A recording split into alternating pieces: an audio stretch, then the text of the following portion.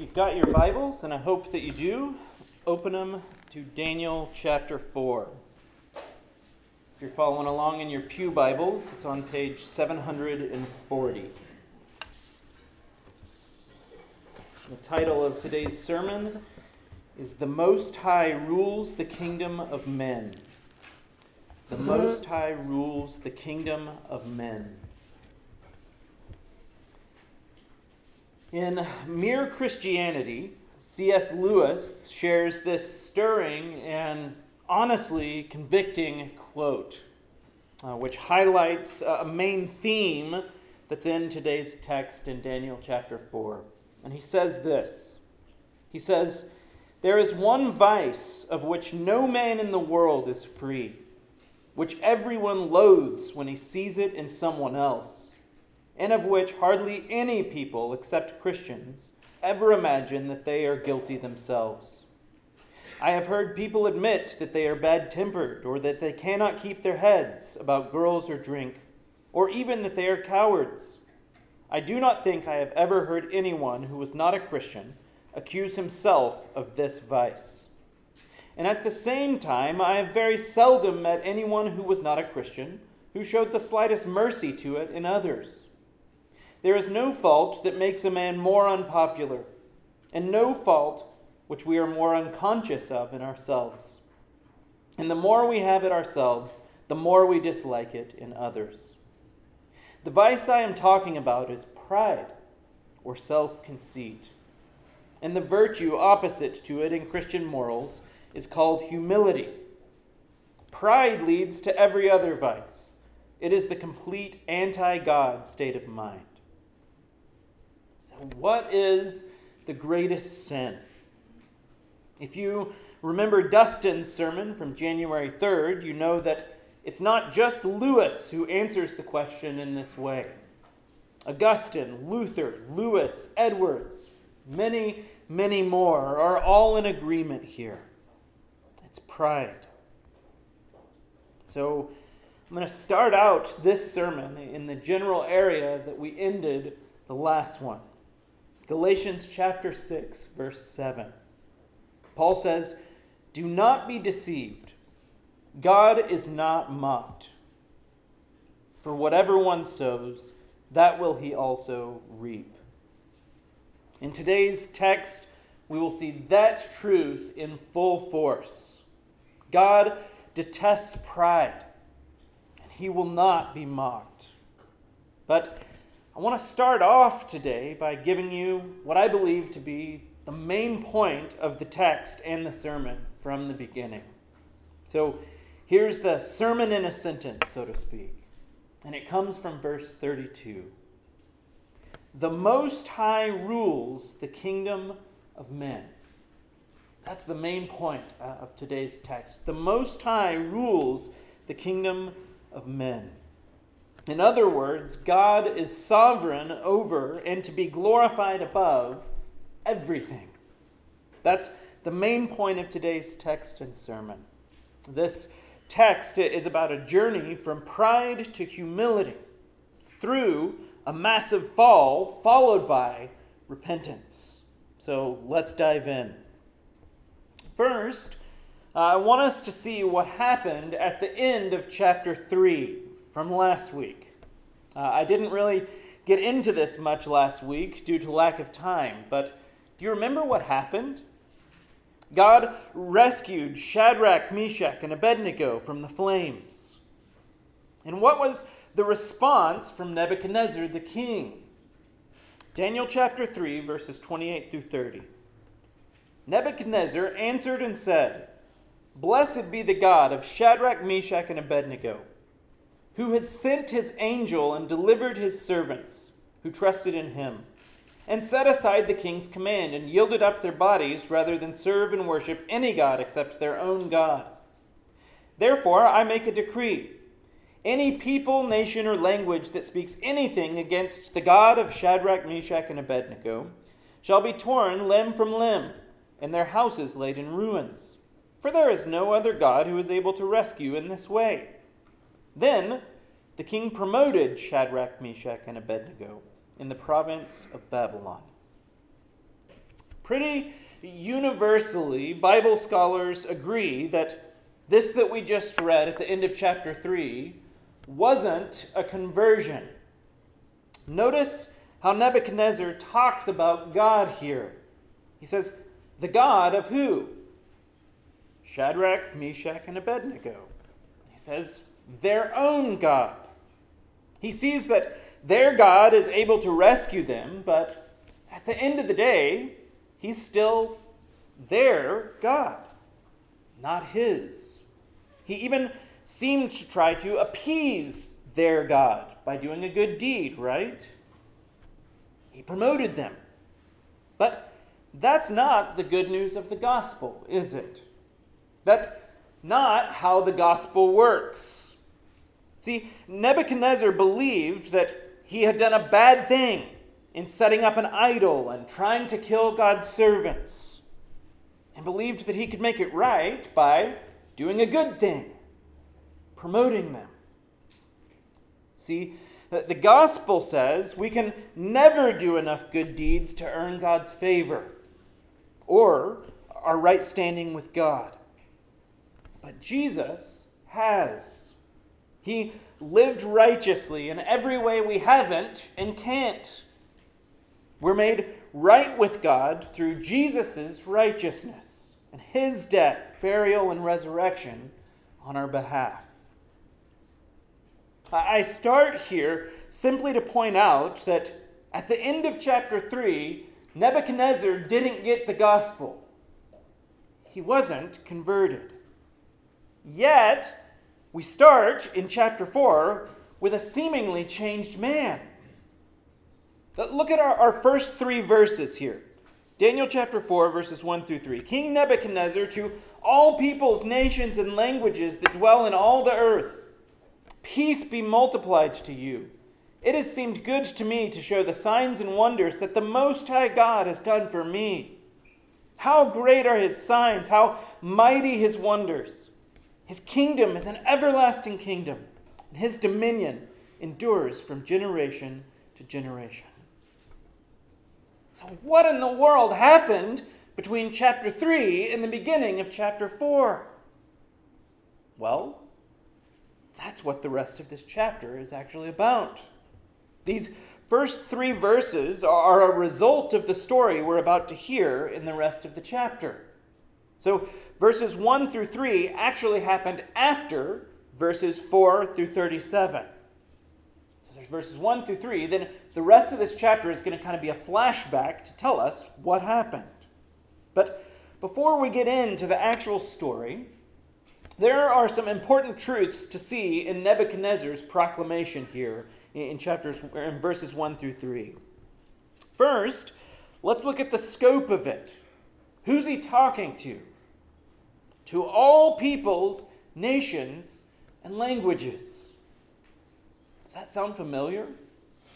It's the same group that he had around his golden statue in chapter 3.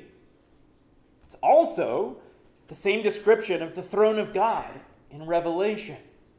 Revelation chapter 7, verse 9 says, "After this I looked, and behold, a great multitude that no one could number from every nation, from all tribes and peoples and languages, standing before the throne and before the Lamb."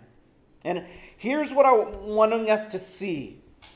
Nebuchadnezzar's proclamation is public and it's universal in scope. And it's good news. He says, peace be multiplied to you. It's not just a privately held belief for his home, his heart, and his pew. It's public. And he's proclaiming it universally. That's how each and every one of us should be in proclaiming the good news of Jesus Christ. We're to herald the gospel to every tribe, tongue, and nation. While we're not universalist, believing that everyone will come to saving faith regardless of their path, we're not universalist, but we do believe in a universal gospel call. We don't know who will respond to the good news. So, we, like the sower in Jesus' parable, we scatter seeds all over the place, trusting that God will do with it what only he can do. Now, Nebuchadnezzar's proclamation is public and universal, but it's also very, very personal. But look at what he says here and how it's different from previous chapters. Look at verse 2. He says, "It has seemed good to me to show the signs and wonders that the Most High God has done for me." Do you see that? He's proclaiming the truth universally. But he's not sharing some philosophical or abstract truth here. He's sharing what God did for him personally. Look what God taught him. He says, his kingdom is an everlasting kingdom, and his dominion endures from generation to generation. Again, that's the main point of this text and this sermon. What we're talking about here is a God who rules kings and kingdoms, but transforms people in deeply personal ways. That's the God of the Bible. Now, what happened to Nebuchadnezzar to get him to this point? Let's look. And I'm going to try to paraphrase as much as I can to kind of help us move along in a long text. So the story starts in verse 4. He says, "I, Nebuchadnezzar, was at ease in my house and prospering in my palace." In other words, things were pretty good at home. I was at ease in my house. And things were good at work, too. I was prospering in my palace. So he's killing it at life, right? Things are going pretty well for him at home and at work. But then, one night, he goes to sleep and has one of those weird dreams again. Maybe a nightmare. He's not really sure. So what does he do? Well, he should have known what to do, right? Based on his past experience, chapter 2, he should have called Daniel right away. He knows that he can get a straight and true answer from Daniel. Maybe that's why he looked elsewhere first. But nonetheless, instead of calling Daniel, he calls for someone else. Look at verse 7. "Then the magicians, the enchanters, the Chaldeans, the astronomers came in. And I told them the dream, but they could not make known to me its interpretation."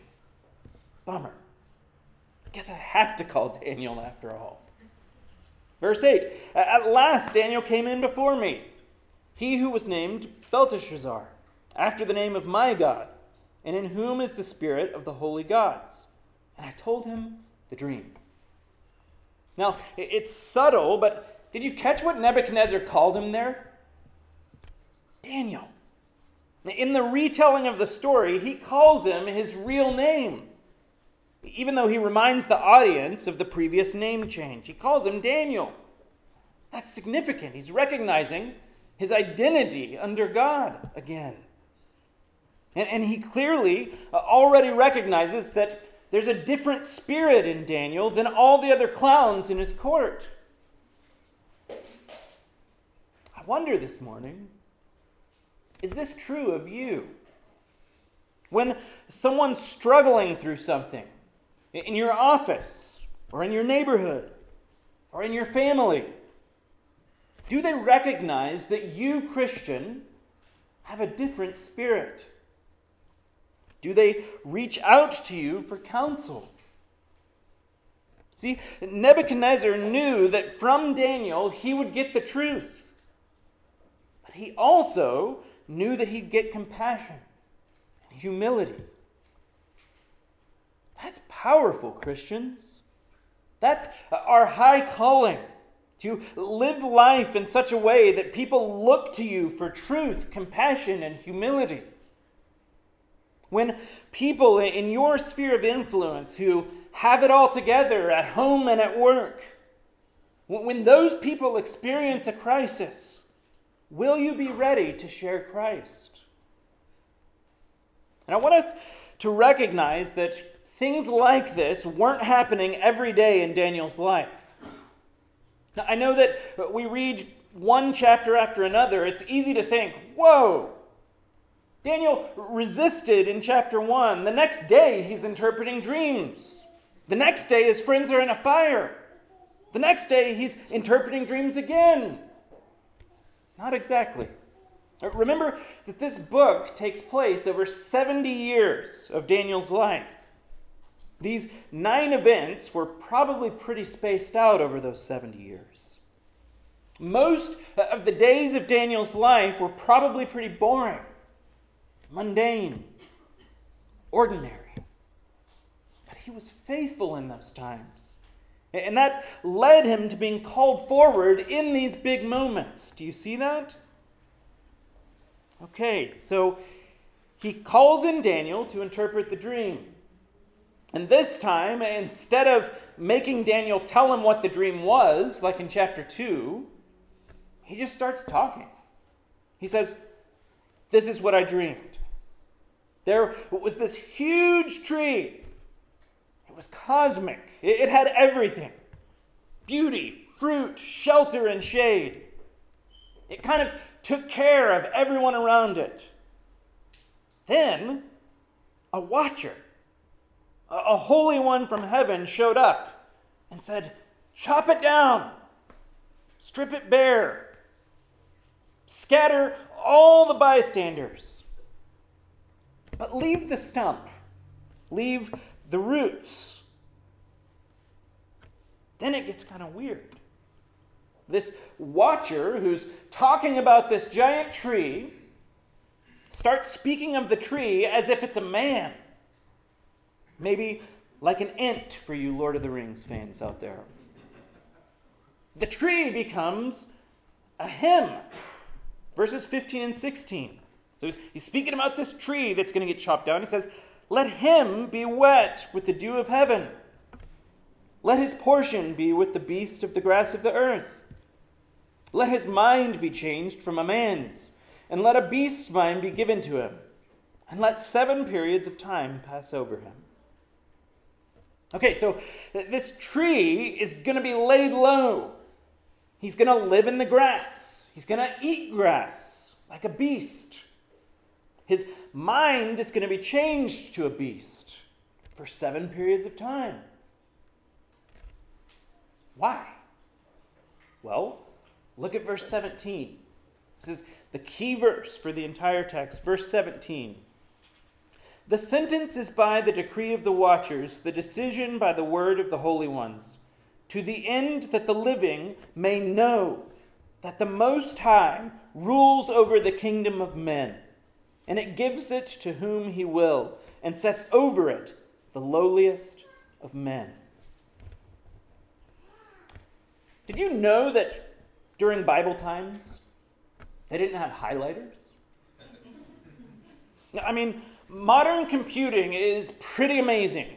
If I want to highlight or emphasize something, I click a button, make it bold, use italics, or use big font. But Bible writers didn't even have highlighters. Cool, Drew. Why are you telling us this? Well, because in place of highlighters, biblical authors often use repetition so that we'll get the point. And that's exactly what's happening here. There's 3 big sections in chapter 4, and each section ends with basically the same thing. Verse 17, verse 25, and verse 32. The Most High rules the kingdom of men. That's why God gave this dream to Nebuchadnezzar. He wanted him to know this truth. He wants us to know this truth in bold letters. So the king tells Daniel the dream. And in verses 4 through 18, then look at Daniel and the king's reaction to the dream. Verse 19. It says, Then Daniel, whose name was Belteshazzar, was dismayed for a while, and his thoughts alarmed him. The king answered and said, Belteshazzar, let not the dream or the interpretation alarm you. Belteshazzar answered and said, My lord, may the dream be for those who hate you, and its interpretation for your enemies. Daniel has no problem understanding the dream when he hears it. In fact, he understands it a little too well. He's dismayed, alarmed. In many ways, he kind of doesn't want to tell the king. He humbly says, I wish this dream was for your enemies. It's bad. Now, I'll just stop right there for a second. I got to be honest. The best part of preaching, and sometimes the worst part of preaching, is when a truth hits you as the preacher right between the eyes. This is one of those moments. When I was studying this text, I got to this part and had to do a double take. This is Nebuchadnezzar we're talking about here. An idolatrous, totalitarian king who has enslaved God's people. And here's Daniel being kind to him, not hoping the worst for him, but hoping the best. Brutal honesty here. That hasn't been my heart for many of our leaders. I've tended to hope that they get what's coming to them. I've had to repent of that this week. Daniel's is the heart of Jesus. Look at Luke chapter 19. Luke 19, verses 41 and 42. So this is talking about Jesus. It says, when he drew near and saw the city, speaking of Jerusalem, he wept over it, saying, would that you, even you, had known on this day the things that make for peace. Jesus knew that this was the city that would eventually nail him to the cross. Yet, he weeps for them, wants them to know the things that make for peace. It's a little different than the posture of Jonah outside Nineveh, waiting and hoping for judgment, right? Daniel lives faithfully. He resists when necessary. He speaks the truth boldly. But he's humble. He has a tender heart. He hopes for the best, even for wicked kings. And in the midst of that hope, he speaks the truth. So picture this. They're in the palace, which eventually became one of the 7 wonders of the world. It's known as the Hanging Gardens of Babylon. Got a picture, a rendering here for us. So they're in that palace. And Daniel says, I hate to tell you this, but the tree you saw in your dream was you. You're going to be cut down. Look at verses 24 and 25. He says, this is the interpretation, O king. It is a decree of the Most High, which has come upon my lord the king, that you shall be driven from among men, and your dwelling shall be with the beasts of the field. You shall be made to eat grass like an ox, and you shall be wet with the dew of heaven. And 7 periods of time shall pass over you, till you know that the Most High rules the kingdom of men. There it is again, and gives it to whom he will. Do you see what's happening? What was already on the inside of Nebuchadnezzar is being brought to life. And Nebuchadnezzar was bestial. Now, he's going to live like one for 7 periods of time. But we don't know what that time period was, but remember that number 7 in Scripture represents fullness or completion. So God's going to humble this man until it's complete, until his purposes are fulfilled. So understand this. There's clear judgment in this interpretation. As Christians, we have to be willing to share the bad news with people. The news that they're not right with God, that God is not pleased with them. But there's also hope. Look at verses 26 and 27. It says, "And as it was commanded to leave the stump of the roots of the tree, your kingdom shall be confirmed for you from the time that you know that heaven rules. Therefore, O king, let my counsel be acceptable to you. Break off your sins by practicing righteousness, and your iniquities by showing mercy to the oppressed, that there may perhaps be a lengthening of your prosperity." Daniel clearly calls the king to repentance. He says, break off your sins. But he gives hope. He says, there may perhaps be a lengthening of your prosperity.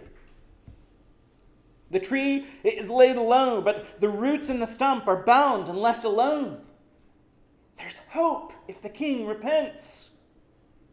And that's our message, Christians. God is not pleased with sin. He's not pleased with idolatry and wickedness and pride. Repent. And there's hope. That's our message. Now, what will Nebuchadnezzar do with this? Nothing. Nothing. Isn't that unbelievable? He doesn't repent. He keeps on trucking forward in his pride and in his arrogance. This is a warning for us. You may not be like King Nebuchadnezzar today. You may not have a prophet standing in front of you like Daniel. But God's word is no less real. Every time you hear a sermon preached, every time you open the Word of God and read, it's no less real than this moment in Daniel. Has God revealed sin in your life? If so, you have the same decision as this king. Will you repent? Or will you do nothing? Nebuchadnezzar does nothing. Maybe it's just because he's that hard-hearted. Or maybe he just believed that he'd get around to it later. We don't know. Look at verses 28 through 30. It says, all this came upon King Nebuchadnezzar. At the end of 12 months, he was walking on the roof of the royal palace of Babylon. And the king answered and said, "Is not this great Babylon, which I have built by my mighty power as a royal residence and for the glory of my majesty?" He went for a full year, 12 months, totally ignoring God's words to him. He's up on his rooftop, a wonder of the world. He's looking down on everyone. Look at this language. Is not this great Babylon, which I have built by my power, for the glory of my majesty? God will not be mocked. He's patient, but he will not be mocked. Look at verse 31. While the words were still in the king's mouth, there fell a voice from heaven.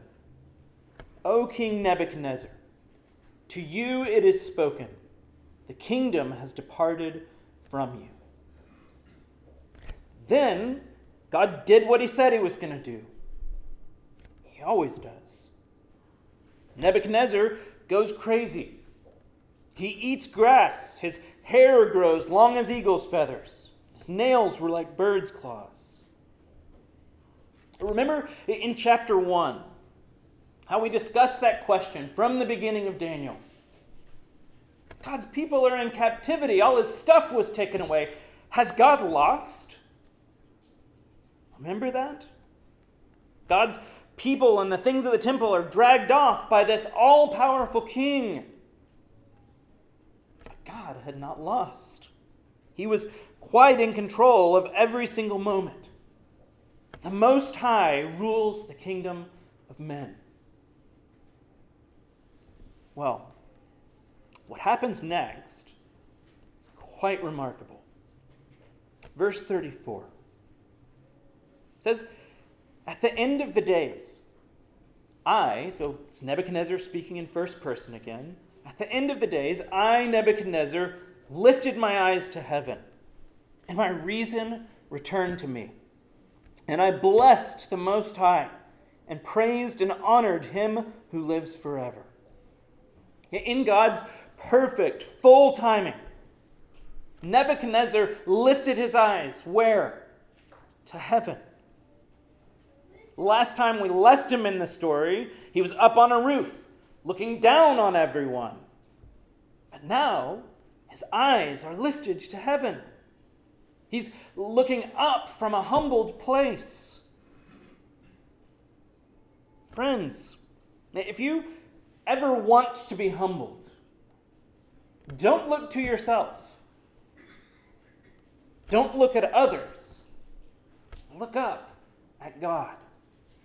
It's easy to think you're awesome when you're looking around at other sinful human beings, right? But it's impossible to think you're awesome when you rightly look up at God. Listen to what John Calvin says in the first couple of pages of his Institutes. This is chapter 1, book 1. He says this. He says, "Our wisdom, insofar as it ought to be deemed true and solid wisdom, consists almost entirely of two parts, the knowledge of God and of ourselves. But as these are connected together by many ties, it is not easy to determine which of the two precedes and gives birth to the other. For in the first place, no man can survey himself without forthwith turning his thoughts toward the God in whom he lives and moves, because it is perfectly obvious that the endowments which we possess cannot possibly be from ourselves, nay, that our very being is nothing else than subsistence in God alone. In the second place, those blessings which unceasingly distill to us from heaven are like streams conducting us to the fountain. Here again, the infinitude of good which resides in God becomes more apparent from our poverty. In particular, the miserable ruin to which the revolt of the first man has plunged us compels us to turn our eyes upwards, not only that while hungry and famishing we may thence ask what we want, but being aroused by fear, we may learn humility."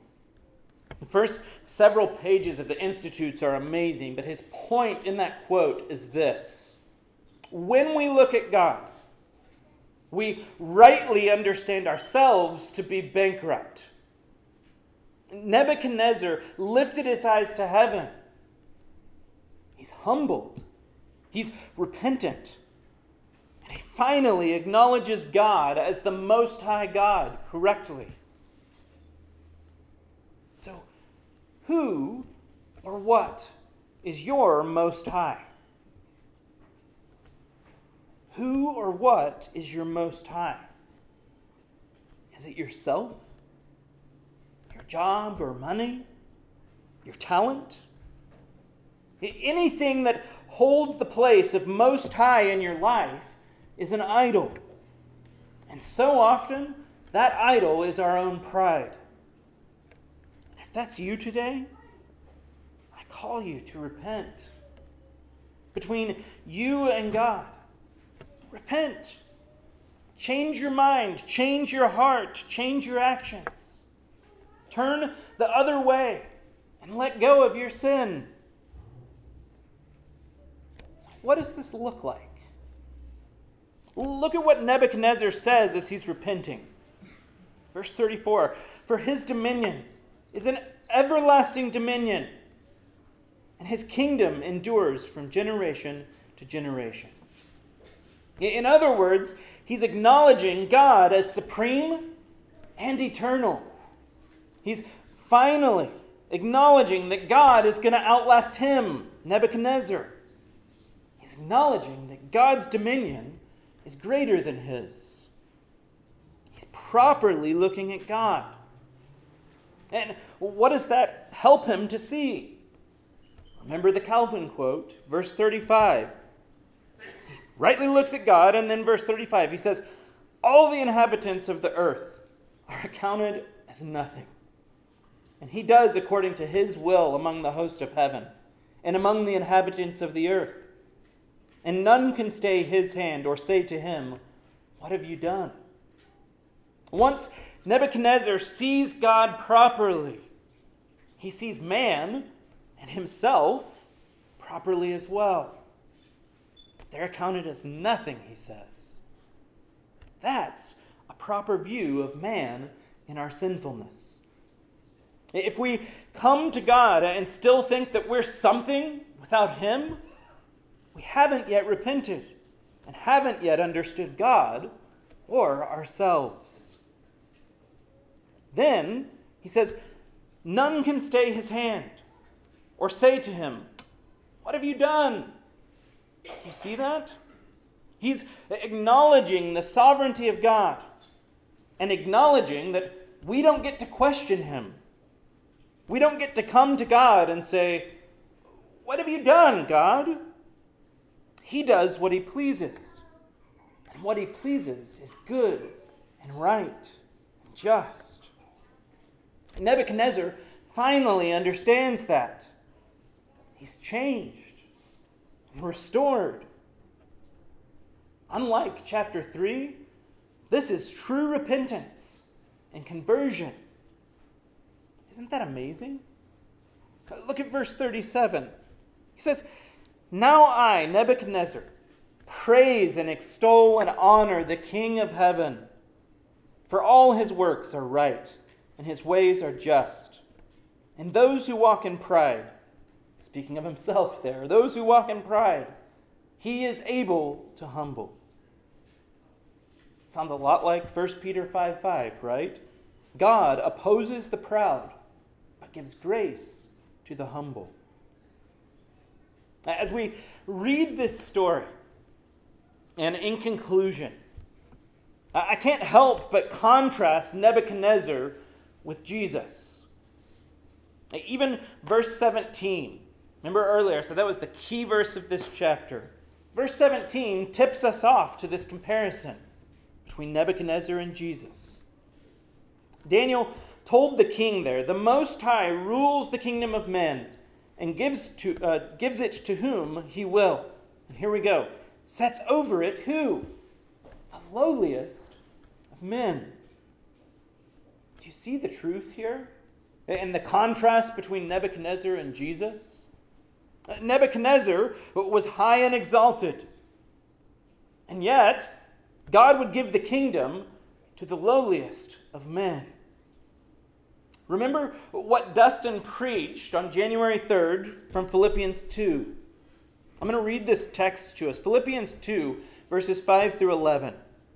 Paul says, have this mind among yourselves, which is yours in Christ Jesus, who, though he was in the form of God, did not count equality with God a thing to be grasped, but emptied himself by taking on the form of a servant, being born in the likeness of men. And being found in human form, he humbled himself by becoming obedient to the point of death, even death on a cross. Therefore, God has highly exalted him and bestowed on him the name that is above every name, so that at the name of Jesus, every knee should bow, in heaven and on earth and under the earth, and every tongue confess that Jesus Christ is Lord, to the glory of God the Father. Do you see it? Jesus, the Son of God, humbled himself.